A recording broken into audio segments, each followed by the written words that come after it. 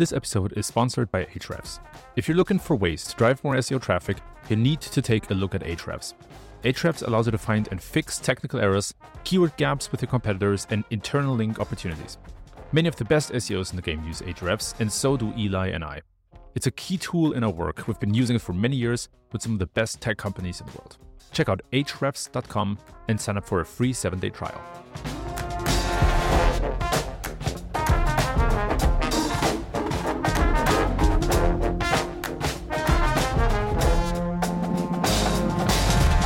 Hello and welcome to episode number 10 of the Contrarian Marketing Podcast, where we give you ideas you might not be thinking about.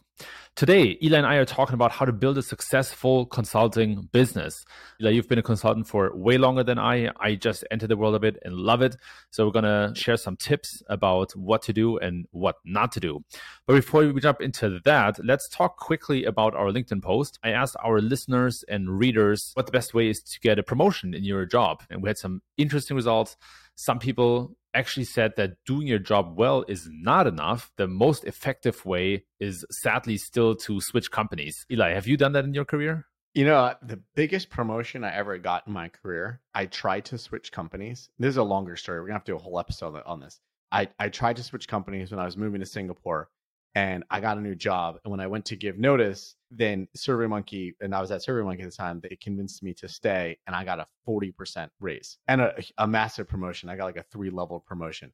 So it was completely unintentional. I wasn't trying to negotiate for it, but I do think this is valid. I think that companies don't necessarily appreciate their employees until they're gone. You could threaten to leave and get that promotion, and you force them to really say, oh, we do appreciate you, we're willing to pay you more, we're willing to promote you. Or you could just go to another company who will appreciate you. And I think that's the sad reality. I do want to underscore that economy's rough right now. You know, Google just announced layoffs. Amazon's doing layoffs. Everyone's doing layoffs. People might be scared to ask for promotions. But the truth is, the employees that are still within a company, they're even more valuable. If you're valued and if you're doing a great job, I wouldn't be afraid of asking for that promotion if you deserve it. Asking for a promotion is probably not going to be the thing that puts you on the layoff list. I don't know, what do you think? I think so too. And I would preface that with saying, of course, you know, if you need to have a good reason to think that you deserve a promotion or you earned a promotion. So if you think that and you have proof to back that up, it's totally fine to go and ask for a promotion. As you said, you might not get a big of a promotion as maybe 2019 or so, when things were still going really, really well everywhere. But I also agree that just because layoffs happen does not mean that you should not get a promotion. I think the art is in making the case well and having proof and having a fit with your manager, meaning knowing what your manager wanted in the first place and then delivering that. I think that was a very interesting insight to me that stood out. Several people in higher positions and manager positions said that just doing your job well is not enough. You need to go above and beyond. The effective way is still, unfortunately, to switch companies. You want to be loud about your successes, right? So you don't want to just do stuff, but you want to make sure your manager sees it, your manager's manager sees it, other people see it. I think there's a playbook to getting a promotion. I totally agree with you. We should actually do a whole episode on it. But I'm still waiting for a couple of readers to give us a signal and say, hey, Eli, Kevin, I would love to hear you talk about how to get a promotion. You know what? I always looked at other people and watched them rise in the company, and they went from junior to senior pretty quickly, and they seem to really have it all together. And the thing is, they were really good at positioning how to do what they're doing. Maybe it was not as good at that, but I think I'm better at consulting. And there's certain people that are really good fit for being in-house employees and corporate employees, and they aspire to be VPs and C-suite and get those big titles. And other people aspire to, do what we're doing, not have a boss, have a lot of bosses, but like not a single boss with a job and a W-2. So let's jump into the meat of what we're doing and talk about consulting. Let's do it, man. So you've been a consultant for a while. You've learned a whole lot of stuff. Matter of fact, you offered, when I decided to go out on my own, you offered me a call and your time and give me some tips. And those were incredibly helpful and amazing. And I think some of these tips should be shared with the audience. So I'm curious, what are some of the most impactful things that you've learned so far? I think even before we dig into that, we have to talk about the first time I told you to be a consultant. So this was this past summer when I gave you these tips. You had just left your job and you were looking for the next thing. It's got to be like 5-6 years ago. You were leaving Atlassian and I think you left. You didn't have another job, right? That's right. Yeah, it was the first time in my career where I decided that I want to leave a company, clean slate, without having the next one lined up, and just put myself out there and see who reaches out, who's open. And it was incredible. I got a lot of high profile tech companies reaching out who didn't yet have the position officially on their website, but who already knew they wanted to hire an SEO leader. And so I got into some of the best conversations before the job was even official. And that gave me a competitive advantage. So it was one of the best decisions ever. But of course, I didn't have family at the time, I was married or anything, could make a very selfish decision. And I had some savings in the bank, so I could afford that kind of move. Yeah, see, I was right. So back then, I told you had a big enough brand that you could do consulting. You demonstrated that by getting all those interviews because that brand was working. And the reason I told you to be a consultant is because I think there's so much upside. And back then, like, I was at SurveyMonkey. You came to meet me at SurveyMonkey. We had lunch there. And we went through this whole idea. I was planning, I think I was a year away from actually becoming a full-time consultant, but I was planning on becoming this full-time consultant. And you had just left. And I was like, there's a huge opportunity. And I think as I looked out then, and now I feel even stronger about it, is think about like Neil Patel. Neil Patel, I've got to say, he's probably on SEO Twitter, at least, he's one of the most hated people. On SEO LinkedIn, he's maybe less hated. There's some other hated people. And Facebook also. A lot of the SEO industry, they like to rip on Neil Patel and say how terrible he is. Not going to stand up and defend Neil Patel at all. I don't know him. I don't know his practices. I've never worked with him.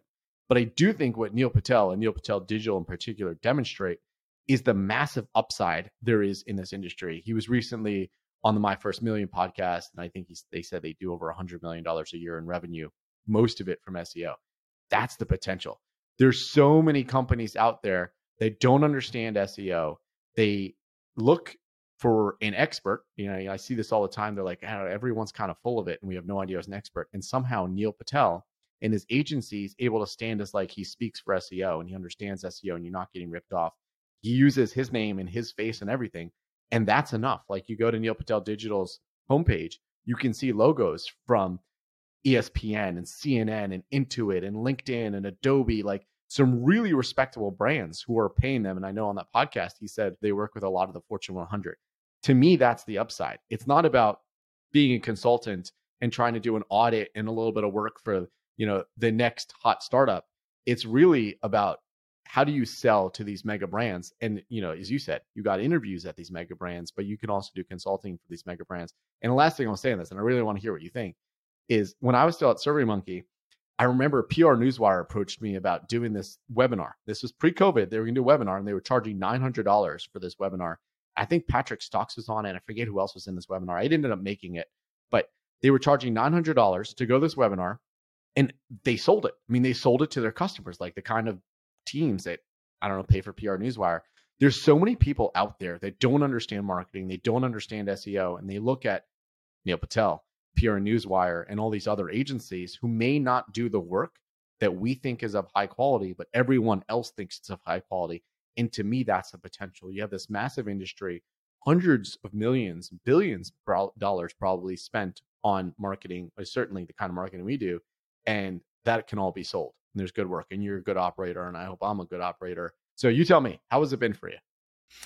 It's been fantastic. One thing that really helps that you have said before is the brand, and that I've been active in this industry for so long. I mean, technically, I've been in SEO for 12, 13 years now, right? It's a really, really long time. Even at Shopify, things outside of SEO, but I'm still recognized as an SEO or somebody whose main strength is SEO. But having the blog, having spoken at conferences and all that kind of stuff, that contributed massively. I was lucky to get almost a full portfolio of clients before I even announced that I was a consultant now. So that helped immensely. A strong network helped immensely. People were so kind to connect me with clients and all that kind of stuff. So I was very lucky. It's been an incredible experience. I love the work. I love the people who I work with and the companies. I call myself very lucky and privileged that I had such a great start.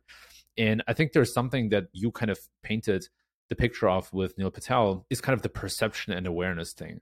And that I learned is just so important, right? How people perceive you, whether you're an agency or a consultant, is incredibly important. And I have never thought about it more than right now. I think there's some sort of a playbook to it, right? You and I were both fans of Alan Weiss's $1 Million Consulting and how he approaches this practice. And one of the things that he preaches as well is to be out there, to build a brand, to put content out and demonstrate your expertise.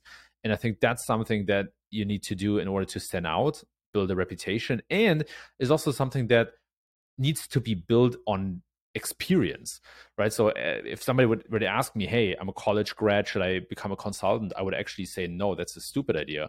You need to gain experience first, right? I worked at an agency or several agencies for over 5 years before I went in-house. Then I went in-house for 6-7 years, right? Now I'm a consultant. So this is all based on a lot of experience. And so as a newcomer, as somebody new to the industry, I think you need to learn from others first. I don't think it's good to go out on your own as a consultant. An agency or in-house is probably your best bet. That is such a good point. You reminded me of something that I think is very interesting. I've never been at an agency. I've never been a consultant with an agency. And I always feel like I'm lacking because I don't know the playbook. I see these consultants that are at agencies, they stole the audit template. They know the pitch. They know how to compete against these big agencies. I don't know. I mean, I've seen them pitch me, but I've never pitched them myself. But I have seen some fantastic consultants. I'd say the thing I learned the most from a consultant is a guy named Aaron Shear, who unfortunately passed away a number of years ago. So I was working at this startup, and Aaron Shear was our SEO consultant. I don't know. Have you ever heard of him or seen him speak? Or no? He was like an early SEO consultant. He drove like expensive cars. He did well. Like he was a consultant for eBay. He was a consultant for Zappos. So he was a consultant at the startup I worked for.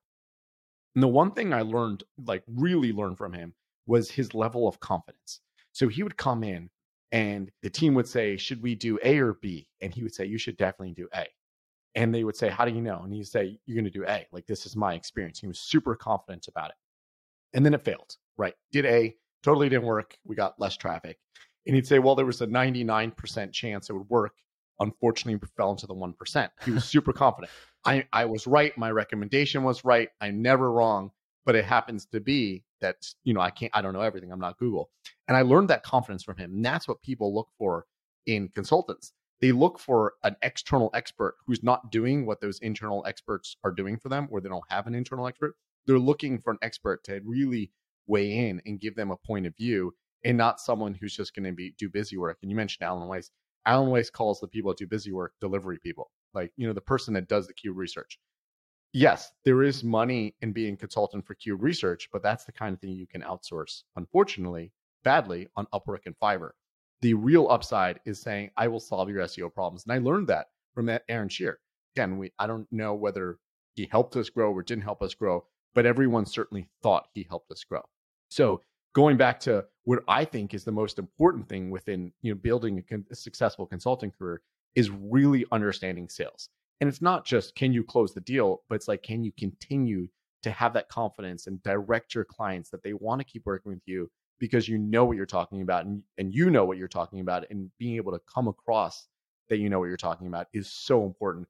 And then one last point on having jobs before you go into consulting. There was a company I talked to recently, which I was referred to by someone I sat next to at my very first job 16 years ago. So the longer you spend within companies, the bigger network you'll build. And like, some of the best deals that I have signed have come from my former coworkers. They've referred me. They've been at these companies. You have to build that expertise within your network. Like, you have an awesome blog and you have awesome content. And like, I've tried to do my own. I don't have a blog, but like, I wrote a book, which really helps in closing deals. But it's so much more important that you have a network that can refer things to you, whether it's investors or friends or past coworkers or past clients. Like, that's where you're going to get so many things. And I've met some really terrible consultants who do just fine because they have that network. They're like, oh, everyone in my city knows me, so they send deals to me.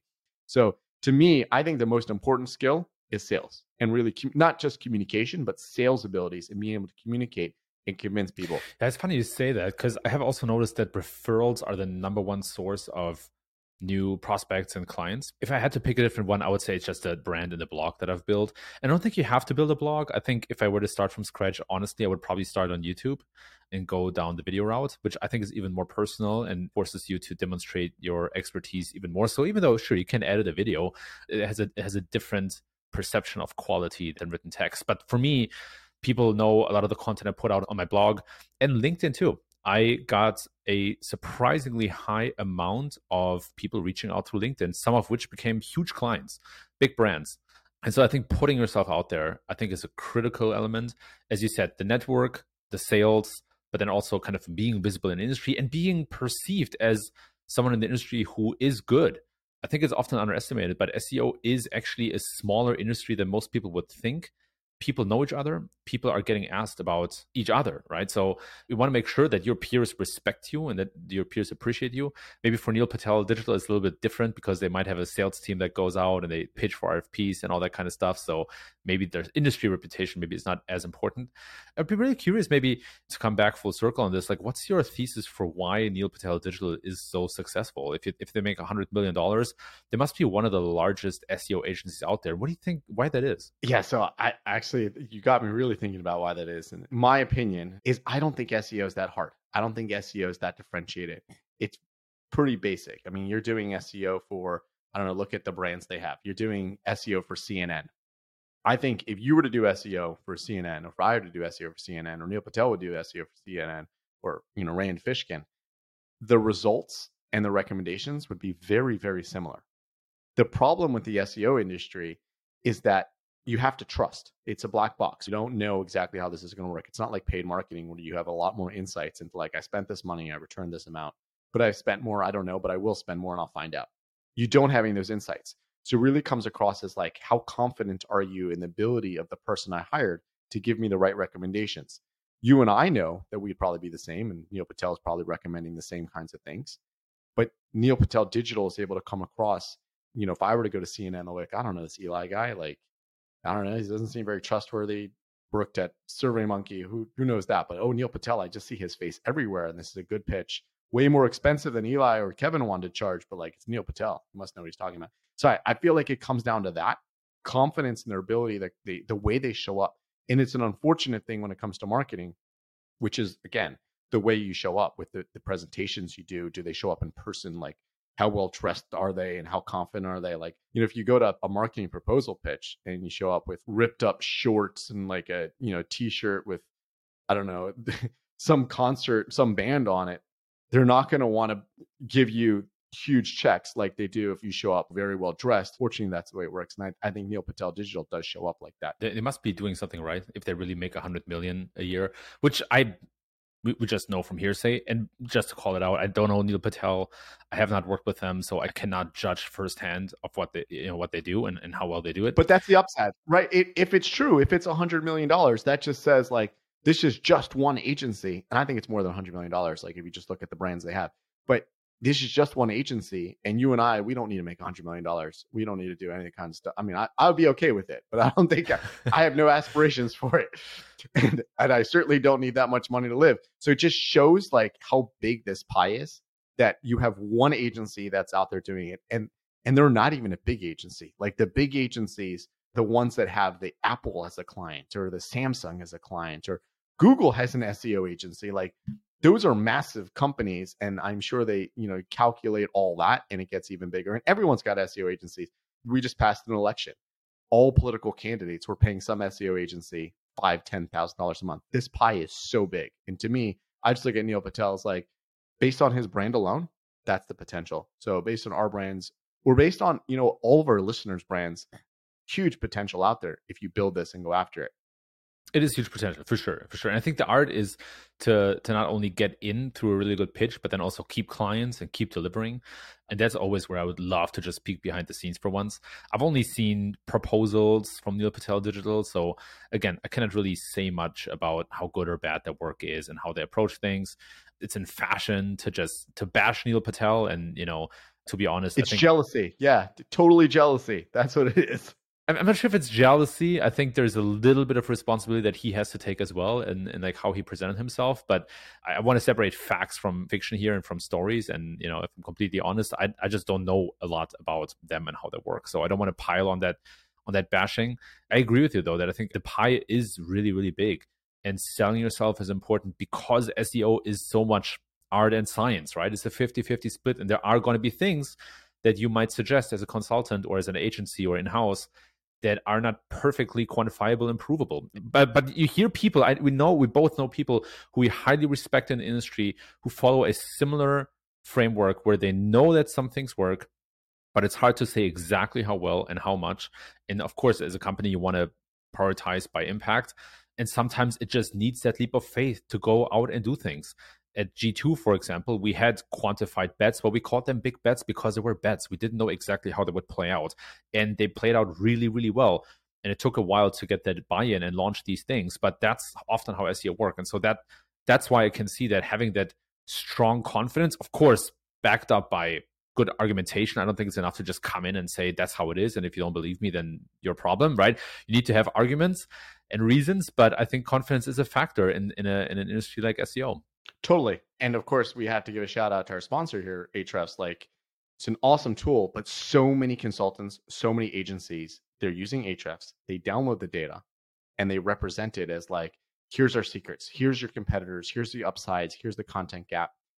There was a company I talked to last week, $100 million company, has raised this insane amount of money.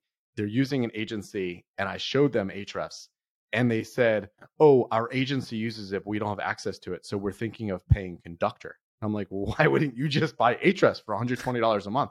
You don't need to spend $5,000 a month. So like, the data is there. Their agency is packaging it and telling them what a fantastic job they're doing because they're using Ahrefs. There are basic tools within our industry. There's Ahrefs, there's SEMrush, there's Rank Ranger. Like, there's very select ways to get this data. SimilarWeb, and everyone else is just packaging and representing it. And Neil Patel Digital, one call out to him was like, they own some awesome tools. So he has Ubersuggest, and they bought Answer the Public. I don't know if you know that.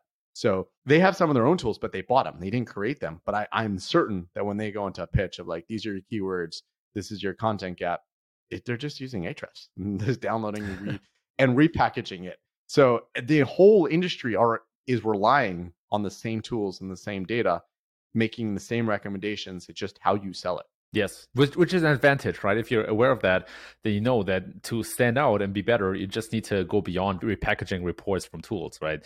So I think we need to do a whole episode on just how to give good recommendations, how to identify opportunities, and how to talk to companies, because I have seen so many pieces of work that were just simply screenshots from tools sent over by email or exports from a tool sent over, and that's just bad work. So I think we need like maybe a second round of this. Maybe we call this a round one, and we need to come back to this. What do you think? We need to do a lot. I mean, I posted earlier this morning. I don't know when we're going to air this, but I posted earlier this morning on Friday about just trying to get some ideas from people, and we got some great comments on LinkedIn. If you have feedback and questions, like, please tell us what they are. But like, we didn't even touch on any of the things that anybody weighed in because we just scratched the surface on like why you should do consulting. And I think I could go on for hours and hours on like how important this is and like the things I've learned. And I actually wanted to be a consultant for many years before I became a consultant. So I put that work in and like how I was going to do that, like the conferences I spoke at, the content I created, because it is so important to really build that brand. You can't just like hang up a shingle and say like, hey, here's my website, I hope somebody comes and hires me, because that has never happened for me. So you really got to build this and build a pipeline. But like, let's wrap this, because there's so many other things we got to do. But why don't we wrap up with places we learn? Like last episode, we talked about conferences, and did we get any feedback on some other conferences? You change your opinion on other conferences we can go to? Is that the place to learn? Or, how do we solve this? Yeah, it's interesting you bring that up, because I've been hearing a lot more about masterminds and smaller groups within conferences. So Chiang Mai SEO, for example, they have the main conference, and then there's a mastermind group around that. Actually, several conferences are doing that, where they have a workshop day or something along these lines. And I think that can actually be a really, really effective way to learn new things and build networks and reputations. I think we both have been thinking about who organizes the Contrarian Marketing Conference. And I don't think anybody does it out there. So should we do that? Like, should we put something out there? Should we build something? And I want to ask the readers to chime in here. Should there be a Contrarian Marketing Conference? And if so, what should it look like? Should it be online, in person? Should it be, few people and not recorded? Should it be recorded and everybody gets the video afterwards? Should it be free? I mean, everybody wants free content, but there is a downside to that as well. I want to ask you all to reach out to us and let us know what you think about whether there should be some summit or conference or mastermind. Yeah, I think we should do it anyways, because it'd be a lot of fun. This is a good idea. I've been to masterminds, and they're completely different than conferences. Like a conference, you get these presentations. Sometimes you get no nuggets, and like the decks are poorly designed, the speaker's not good, and you just get nothing out of it. But a mastermind, it's conversational with an expert, and it costs a lot of money. So I think we should do both. I mean, I think it'd be cool to like tap our networks and make a conference virtual or in person, but also to do some sort of mastermind. Like we could dig into so many different things and, contrarian marketing, like different ideas of things we've seen. I think it'd be a lot of fun, but let's get ideas from everyone. So if you have ideas, totally let us know. Let us know.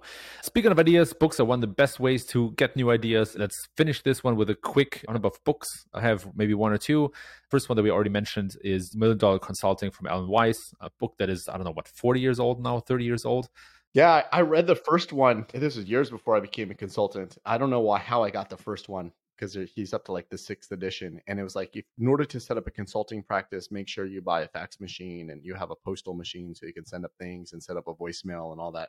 So I don't think that's in his current book. I actually hired him to be my coach. So he was my coach for 9 months and I went to his mastermind. So learned a ton from him. I think there's nobody that knows more about like being a successful value-based consultant than him. What other books you got? Another good one is from David H. Maister, and it's called The Trusted Advisor. Talks a lot about how to build credibility and respect and trustworthiness with clients and prospects, and kind of be someone who people can lean on. It's a slightly different model than consultants or freelancers. I think as a freelancer, you're paid to get the answer or provide the answer. I think as a consultant or advisor, you're paid to raise the right questions. And that book really dives deep into that. Eli, bring us home with the last one. So I'm in the middle of this book called The $1 Trillion Coach, about a guy named Bill Campbell, who fascinating career. He was like a football coach, and then he moved over to tech, and he worked at Apple before I think after Steve Jobs left, and then he was like the CEO of Intuit. And then somehow we got into this coaching thing where he started coaching all the Silicon Valley who's who, like Steve Jobs and Eric Schmidt, who's the CEO of Google, and Marissa Mayer, who is the CEO of Yahoo. So he passed away. He didn't allow a book to be written about him while he was alive. And they wrote this book about him. Eric Schmidt and Jonathan Rosenberg from Google wrote this book about him. Not how he's a coach. It's not a consulting book, but it really gives you this sense of like how as an external advisor, you can be helpful to people that we look up to as the best decision makers in the world. And they had problems making decisions. And it's a fascinating inside view into how you can be an external sounding board and give advice as an external person. And the upside here, I'm like, you see that Steve Jobs, who like we think is a visionary and a wizard, he needed help him make decisions. Like we thought he was the best at making decisions. And here you have the questions that he asked an external person. So fascinating book. Cool. Eli, that's a wrap. Appreciate the conversation. And now it's your turn. Head over to contrarianmarketingpodcast.com and subscribe to the free weekly newsletter to get a summary of today's episode, key takeaways, and community content. And while you're there, go to today's episode and leave your opinion in the comments. We'll feature the best thoughts in the newsletter and on the podcast. Also, if you like today's episode, please feel free to leave 5 stars on Spotify and Apple Podcasts or wherever you listen to podcasts. As always, thanks so much for tuning in, and see you next week.